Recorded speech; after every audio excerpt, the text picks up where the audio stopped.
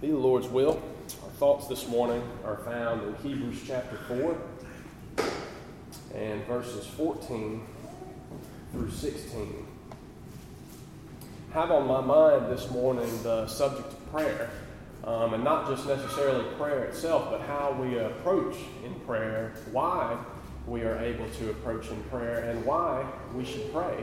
See, the Bible has a lot to say about prayer. We find the first prayer written in Genesis chapter 24 that is openly given again to God. We find the phrase, "I pray thee," many times in the Bible before that, but that's the first time where we see the word prayer used in context of a prayer made to God. And it was Abraham's servant that was right there, that he was praying to find a wife for Isaac, and he was praying to find a good wife there. And I will echo this as a single man. That is something that I pray a lot for. And I'm the beneficiary of someone who is a child of two parents who have prayed.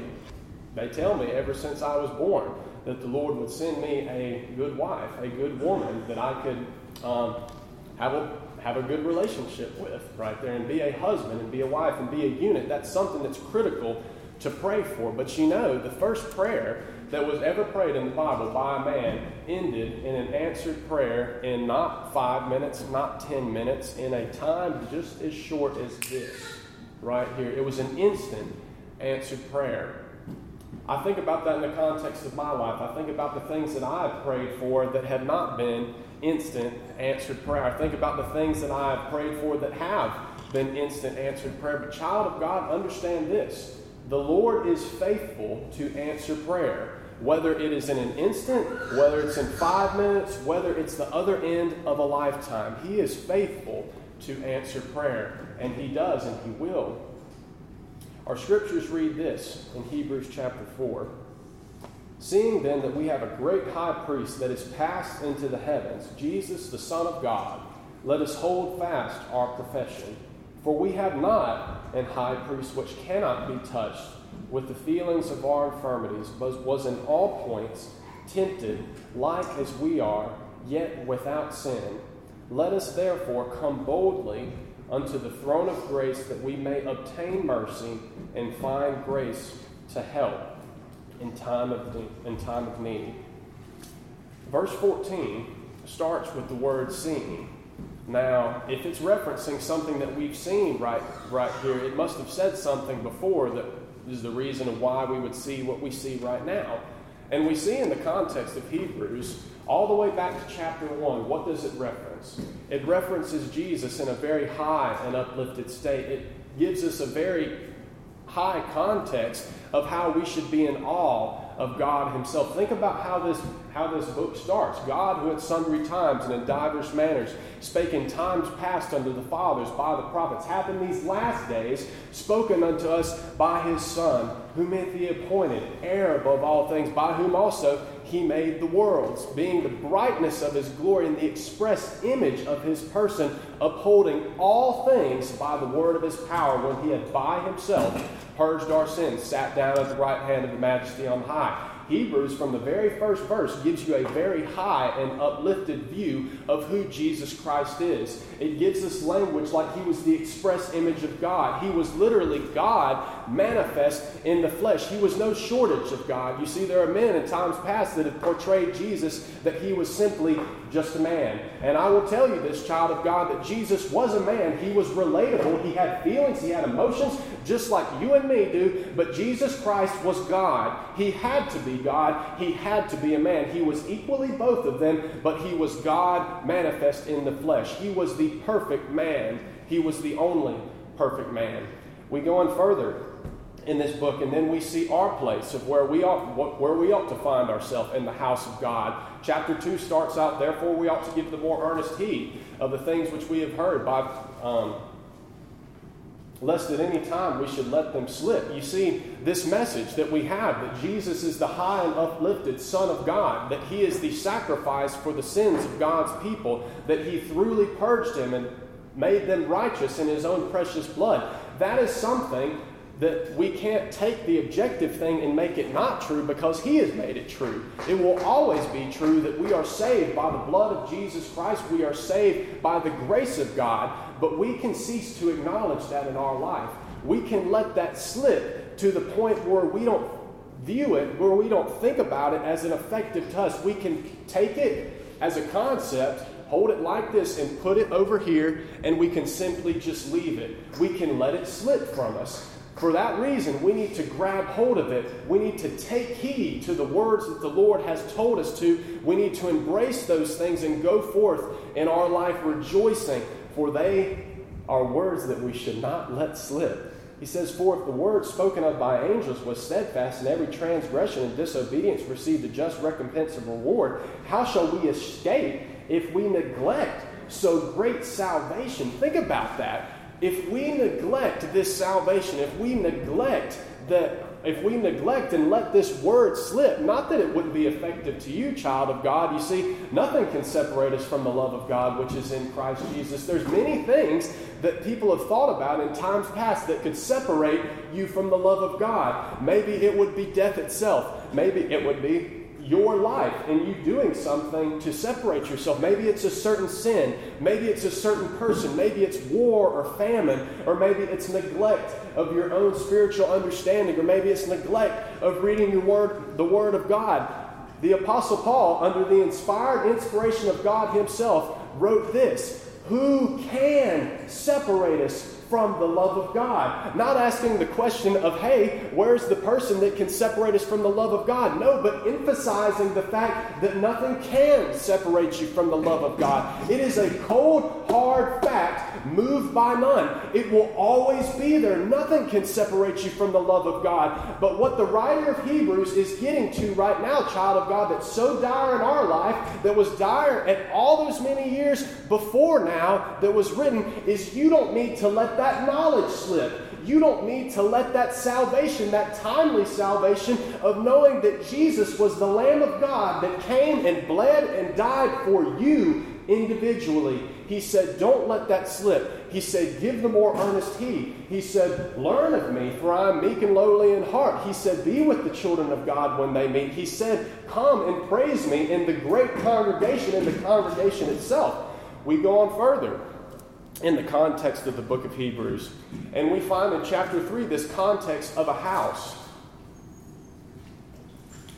A comparison is made between Jesus and Moses here as the leaders of a certain house. Moses was the leader of the children of Israel when they were brought out of Egypt. Jesus was the leader of the people of God here in the church as we go out. But you see, Jesus was given more glory than Moses, in so much more that he had builded the house, hath more honor of the house. We find that verse written here in the 3rd chapter. What that means is this: Moses was leading the people of God in Israel, and Moses was a mighty man. Moses is someone who in the prophets was referenced back dozens and dozens of times, if not hundreds of times. People revered Moses for how he came back to the people of God, led them out of their captivity in Egypt, and was a mediator between God and man, seemingly, when the Israelites of God's own fury would have been consumed for the sins that they had so rebelliously done against God. But you see, Jesus is counted for more glory than Moses, insomuch that Moses did not make the children of Israel. Moses was appointed to be a leader over those people, but they were not simply a people that he had created.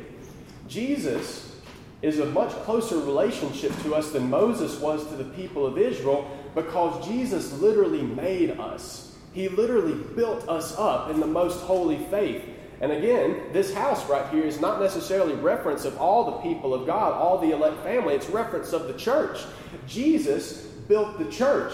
He is the pillar and ground of the truth itself. He is the upholder of it. He is the maintainer of it. And he is to have more glory than Moses was to lead the children of Israel, in so much more that God has more glory than a minister standing right here who leads the people of God. Jesus is accounted of much more glory than Moses, and he is faithful to that extent.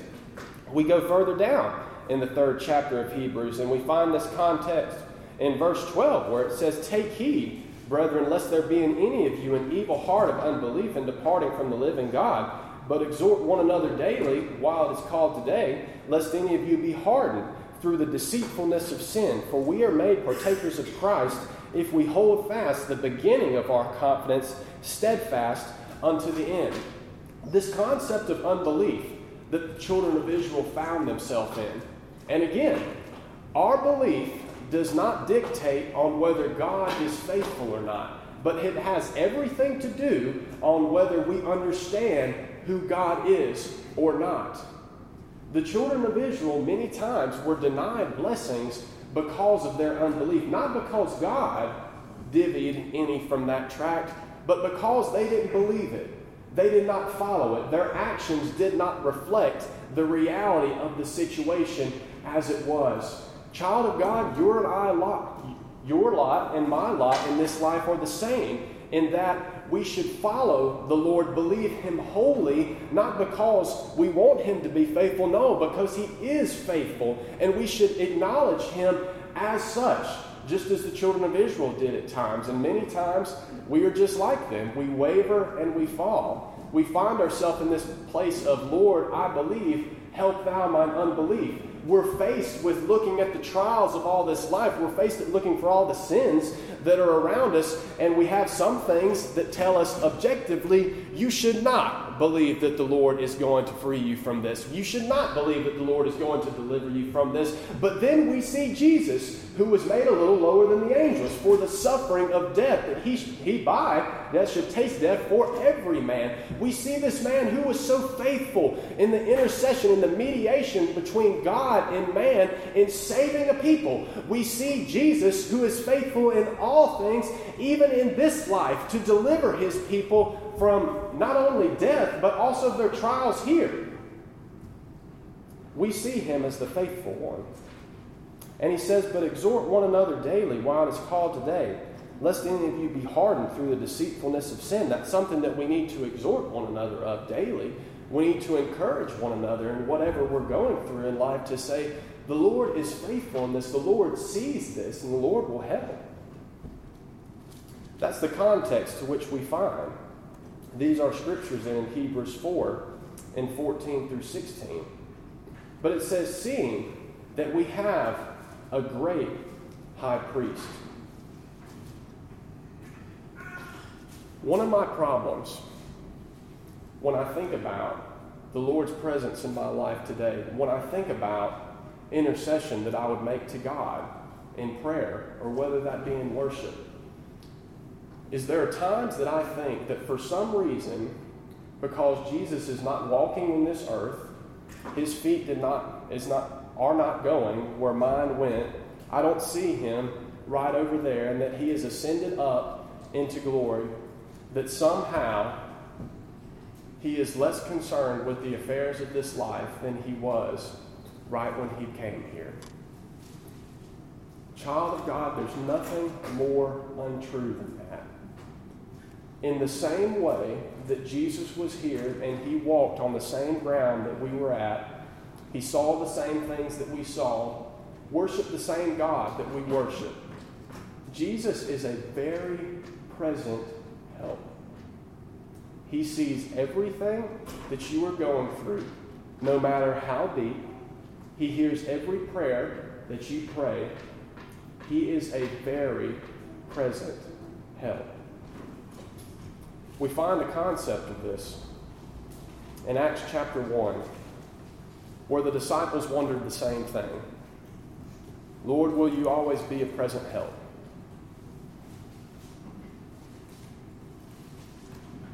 In Acts chapter 1, and in verse 6, it says, when they, meaning the disciples, when they therefore were come together, they asked of him, him being Jesus, saying, Lord, wilt thou at this time restore again the kingdom to Israel?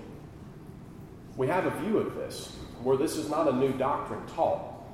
It was taught back then in AD 0, if you will, that the Lord was going to come as a great triumphing king. He was going to enter into Jerusalem not as the meek and lowly Lamb of God, but He was going to enter in as a strong, conquering king with an army. And that was taught in Jerusalem. And you see how that would be a very tempting doctrine for them, seeing as they were under Roman oppression for years and years, and they were under oppression before that, before the Romans, from the Babylonians. These Israelites at this point were a very oppressed people, and they saw the Lord as coming as this big, tough, just triumphing king entering into Jerusalem. But then we saw how he entered in. He entered in as the meek and lowly Lamb of God, riding on an ass, the foal of an ass. And people yelled, "Hosanna, Hosanna," and they cast palm trees in his way, for they acknowledged him as the king, and actually gripped him at that point after that and tried to make him a triumphing king to them, because they had an idea of what their Savior was supposed to look like. He did not look like that.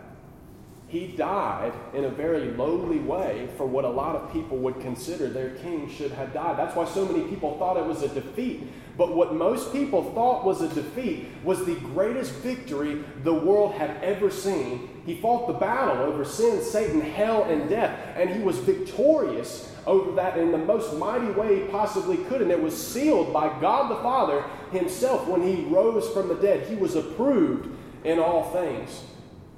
But yet we find here, even after he rose from the dead, that the disciples still thought he was going to be that great and conquering king that would come.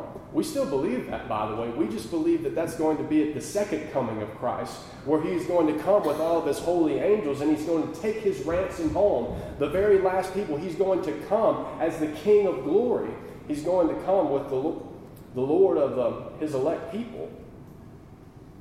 But he says, "Wilt thou at this time restore again the kingdom to Israel?"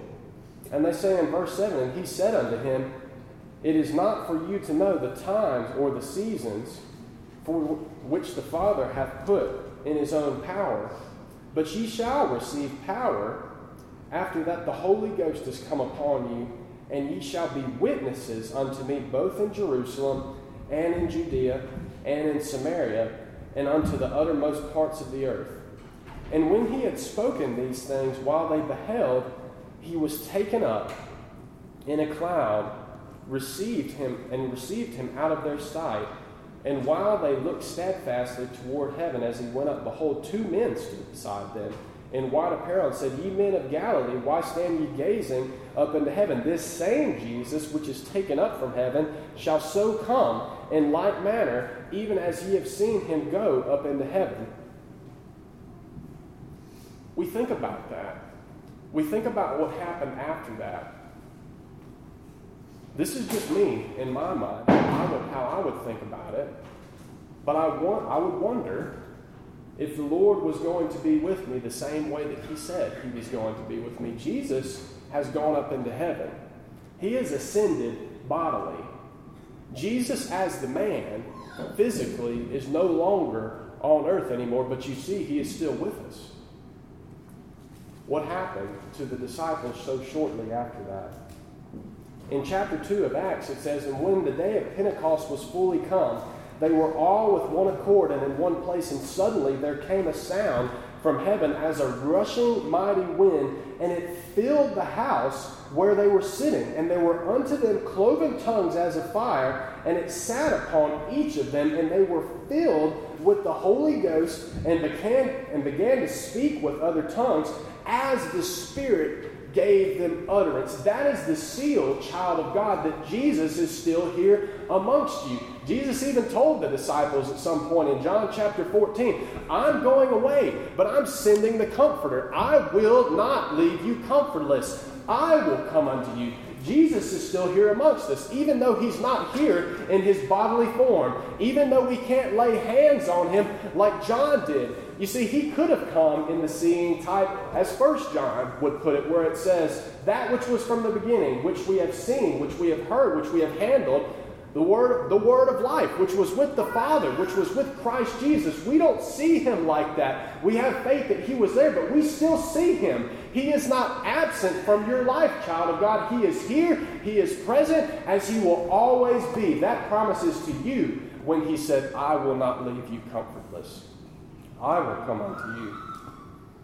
And that great promise is something that we see in a culmination here in Hebrews 4, when it says, "Seeing then that we have a great high priest, we have a great intercessor, we have a great mediator, not only between God and man in the covenant of grace where he had purged our sins and sat down at the right hand of majesty on high, but here in this life, child of God, you see, we are still wretched sinners. We have the Spirit of God within us. We are changed. We are born again, regenerated people of God. And we know the Word of God. Here at Providence Church, we just experienced something that was absolutely wonderful. It's something that I'll carry with me for the rest of my life. That meeting that we had last weekend, our January meeting, it's something that when you go through it, you can't deny that the Lord was there. Every single service, I felt the blessing of the Lord. In the songs, I felt the blessing of the Lord because I felt the Lord singing with us. And it was so precious to me to watch all of you in your service toward the Lord be so gracious and offering yourself and your services to serve the people of God. So many have found a home here at Providence that don't even live here, but they enjoy coming here because they feel the love of the Lord and they feel the Lord himself here. What a blessing that was. What a blessing it was to see the Lord here in the land of the living and to have the confidence that he'll be here again. I love what Brother Patrick said in this prayer. He said it seems like every January it just gets better and better. And I agree, brother. Like that really, to God be the glory. But it was one of the best meetings that I've ever been to. And it was a pleasure to be there. But we see that he even intercedes on our frail actions here in time. He interceded on that worship last weekend in our meeting. And I trust he's interceding on our worships now. We are not fit as we are in the flesh to worship the Lord. Our righteousness is the only righteous that our flesh could ever put forward to God are as filthy rags. They are sin itself. It's a stench in the nostrils of God.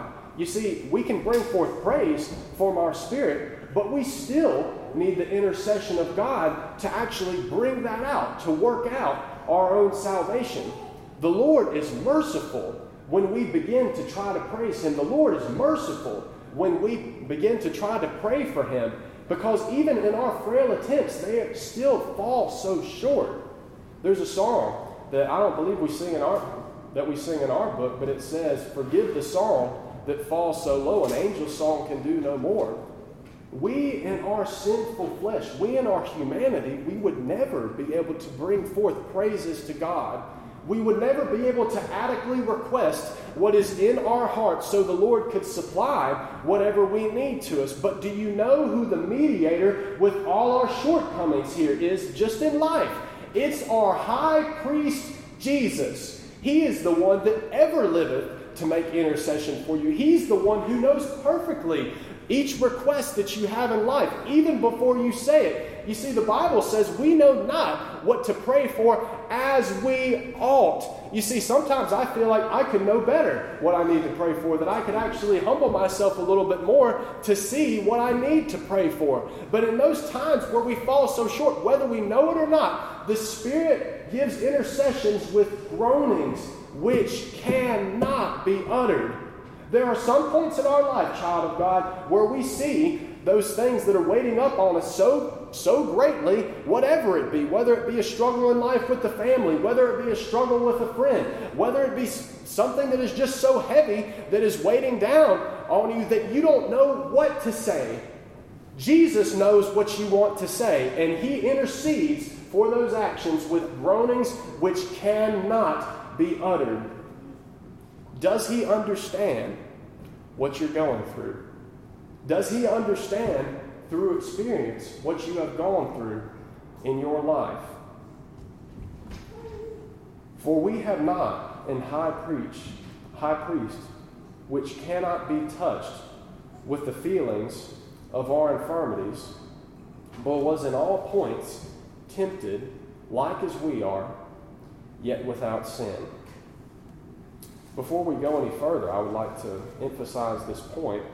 If we turn our Bibles a page over in Hebrews chapter 7 and verse 26, it says, "For such an high priest became us," that means it was a necessity for us to have him. "For such a high priest became us, who is holy, harmless, undefiled, separate from sinners." You see, Jesus Christ was a man. He was the Son of God. but he was sinless. He was separate from sinners in all capacity. He had no sin in him. That's why he did not need daily, as those high priests, to offer up sacrifice first for his own sins and then for the sins of the people. For this he once did when he offered up himself. You see, child of God, there are doctrines in the world today that essentially tell you that yes, Jesus offered himself up once, but we must give the uttermost farthing. We must give a little bit more to his sacrifice that he has given in order to make that effective. This scripture right here says, "For this he did once when he offered up himself." He does not need, as other high priests, to enter in once for his own sins and to atone for those and then give the offerings of the people. You see, that's what the Israelites had to do, because the Levites, who were the Levitical priesthood at that point, they were the ones who composed the number of the priests. They had to go in and offer up a sacrifice for their own sins. Why did they have to do that? They were a man, just like you and me. They were a man like Moses. They were a man like every single child in Israel at that point. They needed intercession because they were sinners. They were sinners by nature and they were sinners by practice. You could look at those people and you could see where they fell short, just like we can when we look at all the world around us and we look at ourselves. We see where we fall short. That's why God made an ordinance to say, Levitical priests, you need to offer for your sins too before you offer for the other people, because you are unclean just like they are. Jesus didn't have to do that. He was separate from sinners. He was made higher than the heavens. He did not need to offer up himself, one time and then offer himself up later. And he doesn't need you to offer up yourself either. Why? Because he hath perfected them that are sanctified. He did it one time. When he has perfected a people, that means that those people need nothing added to them. If something is perfect, nothing can be added, or else it might become imperfect after that. But we go back to our verse where we say, we have not a high priest which cannot be touched with the feelings of our infirmities. Is Jesus really touched with what we're going through in life? Does Jesus really feel it? Does Jesus really understand it like we understand it? It is very hard for me to convey to all of you. It's an impossibility for me to convey all of you how high our Lord is. I think the best place that we see it in this life, I know the best place that we see it in this life is in this assembly, is in his church, is in places like we were last weekend where we just feel lifted up with the Lord and we see how big he is. We see how knowledgeable he is. We see how deep his love is for us. But it is an impossibility for me to show you how big God is, how knowledgeable God is. But it's also impossible for me to show you how much the Lord cares for you. One of the best examples that I can show you, however, is in John chapter 11. Mary and Martha at the tomb of Lazarus. We find there a very sad scene. A very good friend of Jesus has died. They had buried him, and he was in the tomb for 4 days. Now, I understand that we all have our own ways of mourning. Some of us show it more outwardly among other people. Some of us keep it inside. But I will tell you this, child of God, Jesus knows that you are mourning, even if you don't show it to other people. Jesus knows your needs better than you know them yourself, and he has the balm for your needs, whatever they may be. And even if you don't tell anyone about that, if you tell our Lord about that, he is able to help. And he does help. But we find here a semblance of this in the 33rd verse. When Jesus sees the weeping of Mary, it says, "When Jesus therefore saw her weeping, and the Jews also weeping which came with her, he groaned in the spirit and was troubled. Think about this. This is the Son of God, made higher than the heavens, the one who would sit down on the right hand of the Majesty on high among the throne, just beside the throne room of God in heaven itself. This is the man that Scripture says he groaned in himself and was troubled. Let's go further. He said, "Where have you laid him?" And they said unto him, "Lord, come and see." And it says, Jesus wept. Then the Jews said, falsely I might add, "Behold how he loved him." Jesus was troubled. Jesus wept on this occasion. Let me ask you something. Have you ever seen like a trick played on somebody where you know it was a trick, you know? And it's like, while this person is going through all this turmoil, wondering why the situation is like it is, and they're like tricked in their mind, but then, you know, they see the end of the culmination of the trick, and they're like, oh, it was a trick, right? You're not suffering at the time when that trick is played on that person, correct? Because you know it's a trick, right? That example failed for what I wanted to be. I apologize. I was on the spur of the moment, but let's say it like this. Jesus understood in his mind that there was no reason to weep here. They understood that Lazarus was in heaven. They understood that Mary, at this point, though they saw their brother dead, that she did not have, in a sense, a reason to weep because Lazarus was okay. Jesus understood that he was going to bring Lazarus back from the dead. He understood that at this time everything was going to be okay. But yet Jesus still subjected himself to not only groaning and being troubled, but to weeping. Jesus, at the most deep point he could, felt the sorrow of Mary. It moved him to weeping. It moved him to being troubled into his spirit. Not because he didn't think everything was going to be all right. Not because he wondered what the end of this situation was going to look like. But because he cared for Mary.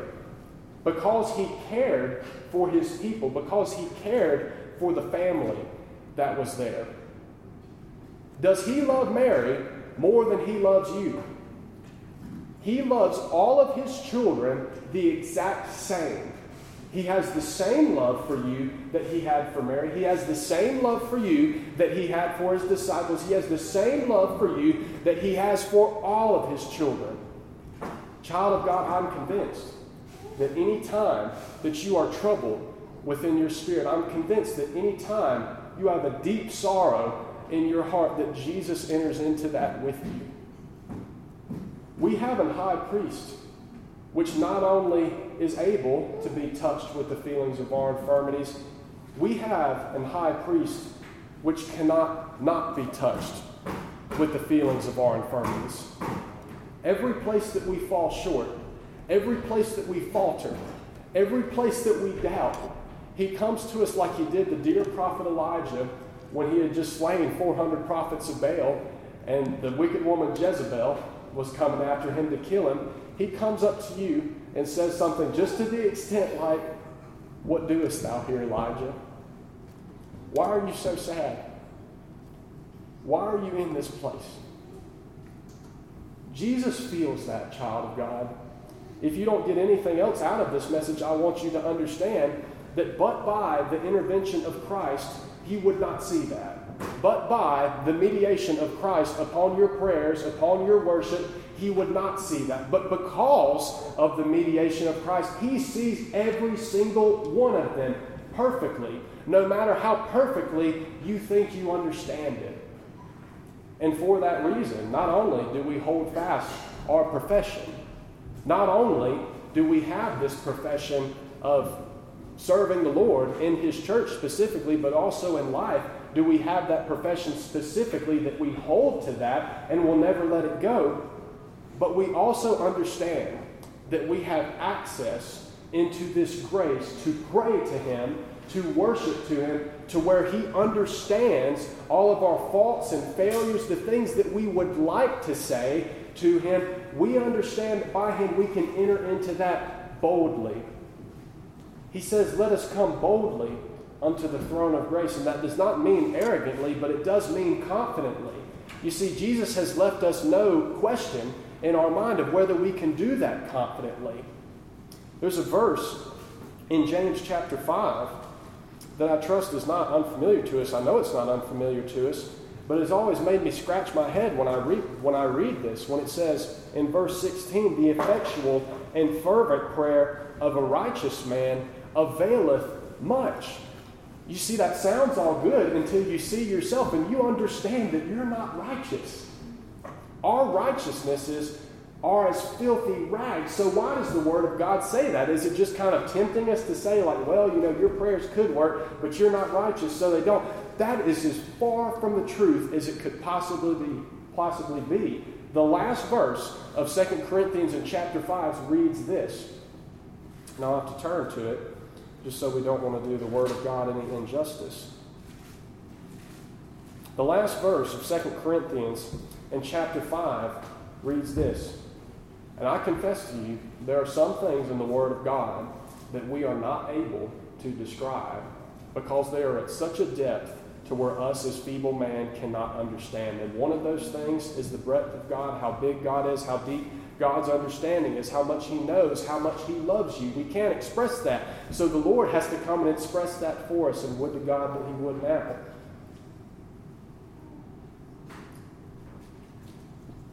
For He hath made Him to be sin for us who knew no sin, that we might be made the righteousness of God in Him. We don't pray in isolation. We don't worship Him truly in isolation. We worship Him based on the shed righteousness of Jesus Christ, based on His blood, based on what He has given us. Of our own selves, we would never be able to pray to the Lord, but because we do it through Him, every intercession that we make to the Father, the Lord hears that, and the Lord blesses that. That is why we are able to come boldly to the throne of grace, that we might obtain mercy and find grace to help in time of need. In closing, I want to go to the 10th chapter of Hebrews and tie this together a little bit.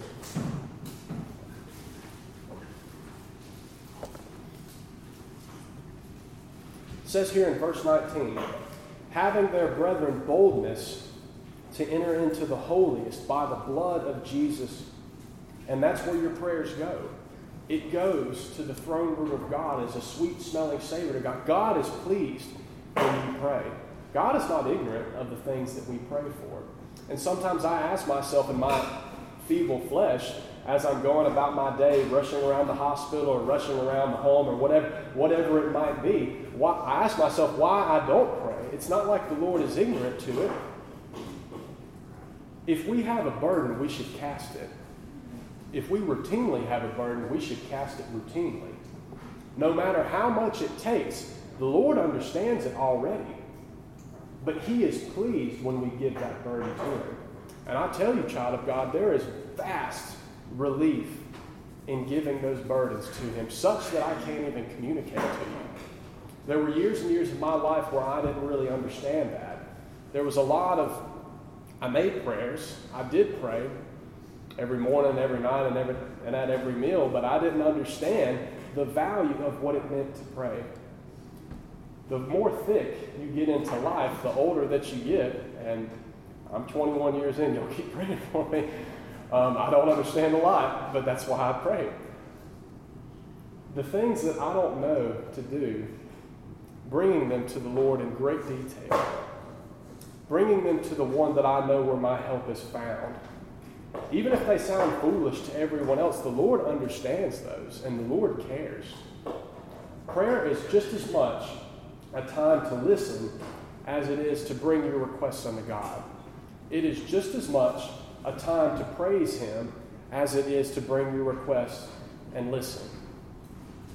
There's a scripture in Psalms chapter 27, and it is a prayer of David. It's a very common chapter that's found in the Bible, and you don't have to turn to it, we'll just reference it. But it's the same chapter where it says, "The Lord is my light and salvation, in whom shall I fear?" If you go down those 6 verses, David spends the first part of that chapter glorifying the Lord and telling us how majestic He is and how much He has led him in his life. Verses 7 through about 12 after that actually really sounds like a prayer. And David brings his distresses to the Lord and says, "Here you are." The last 2 verses of that read like this: "I would have fainted unless I believed to see the goodness of the Lord in the land of the living. Wait, I say, wait on the Lord." David did not bring that prayer to God in hopes that maybe this is some Hail Mary effort that, I can't do any of it by myself, so I guess I will just bring it to God. David starts his prayer being confident in the Lord, and David ends his prayer being confident in the Lord, understanding that, yes, even though I am low right now, even though I don't understand where I'm going to go at this point in my life right now, even though I don't understand how my prayer is going to be answered completely, he understands that he has confidence and he's going to see the goodness of the Lord again in the land of the living. We don't have that confidence because of us. We have that confidence on the righteousness of Jesus Christ. It's all of Him that we understand this. But we find here in Hebrews 10, he says in verse 19, "Having therefore, brethren, boldness to enter into the holiest by the blood of Jesus, by a new and living way, which He hath consecrated for us through the veil, that is to say, His flesh. And having a high priest over the house of God," here's what I wanted to get to, "let us draw near with a true heart, in full assurance of faith, having our hearts sprinkled from an evil conscience, and our bodies washed with pure water." You enter in like you understand what the Lord has done for you. You enter in living on the faith that you have. It is a great blessing to be able to live like we understand what the Lord has done for us. You see, the justification that we have in the courtroom of man, the justification by works, it does not affect what we know. It does not affect what the Lord has done for us even. It's separate from justification by blood and justification by faith. But I tell you, child of God, the blessing of letting your light so shine, the blessing of when others see and glorify your Father which is in heaven, not so it would bring you glory, not so it would bring what's around you glory, but because it would bring Him glory. That's the highest praise that we can bring God. When I see someone like you all out there being faithful on the Lord's day, studying the Word of God and seeking Him with everything that you are, I have confidence when I see that your faith really means something to you. That's the greatest blessing that I can see out of any one of my friends. It is a blessing to see that. He said, "Let us draw near with a true heart, with a confident heart, and full assurance of faith, understanding the one who has given us that, understanding who is the one who upholds that. Let us hold fast the profession of faith without wavering, for He is faithful that promised. And let us consider one another to provoke unto love and to good works, not forsaking the assembling of ourselves as the manner of some is, but exhorting one another daily, and so much more as you see the day approaching." The confidence that we have in the Word of God, the confidence that we have in the Lord Himself should lead us to pray more. It should lead us to approach our worship differently. It should lead us in our life to understand what we read in the Word of God should reflect how we act. How would I be if the Lord said, "The effectual fervent prayer of a righteous man availeth much," and then yet I find myself so seldom to pray? Who would I be in this life, if I believe the words, whether 2 or 3 are gathered together in my name, there am I in the midst of them. Yet I've neglected the attendance in the house of God in my life. Who would I believe if I believed all the treasures of both the wisdom and the knowledge of God are hid in the Lord Jesus Christ and are hid in His Word when He reveals it to you, and I don't read my Holy Scriptures? Child of God, there is confidence to be found in seeking the Lord. There's confidence to be found when we pray to Him, when we worship Him, because He has given us the methods by which we do them. And it is not through our own merits, it is through the merits of Him. If I've said anything that is amiss, please come to me. I always wonder about that. I covet your knowledge. I covet your prayers. I love each and every one of you. And the Lord bless you. And thank you for your kindness.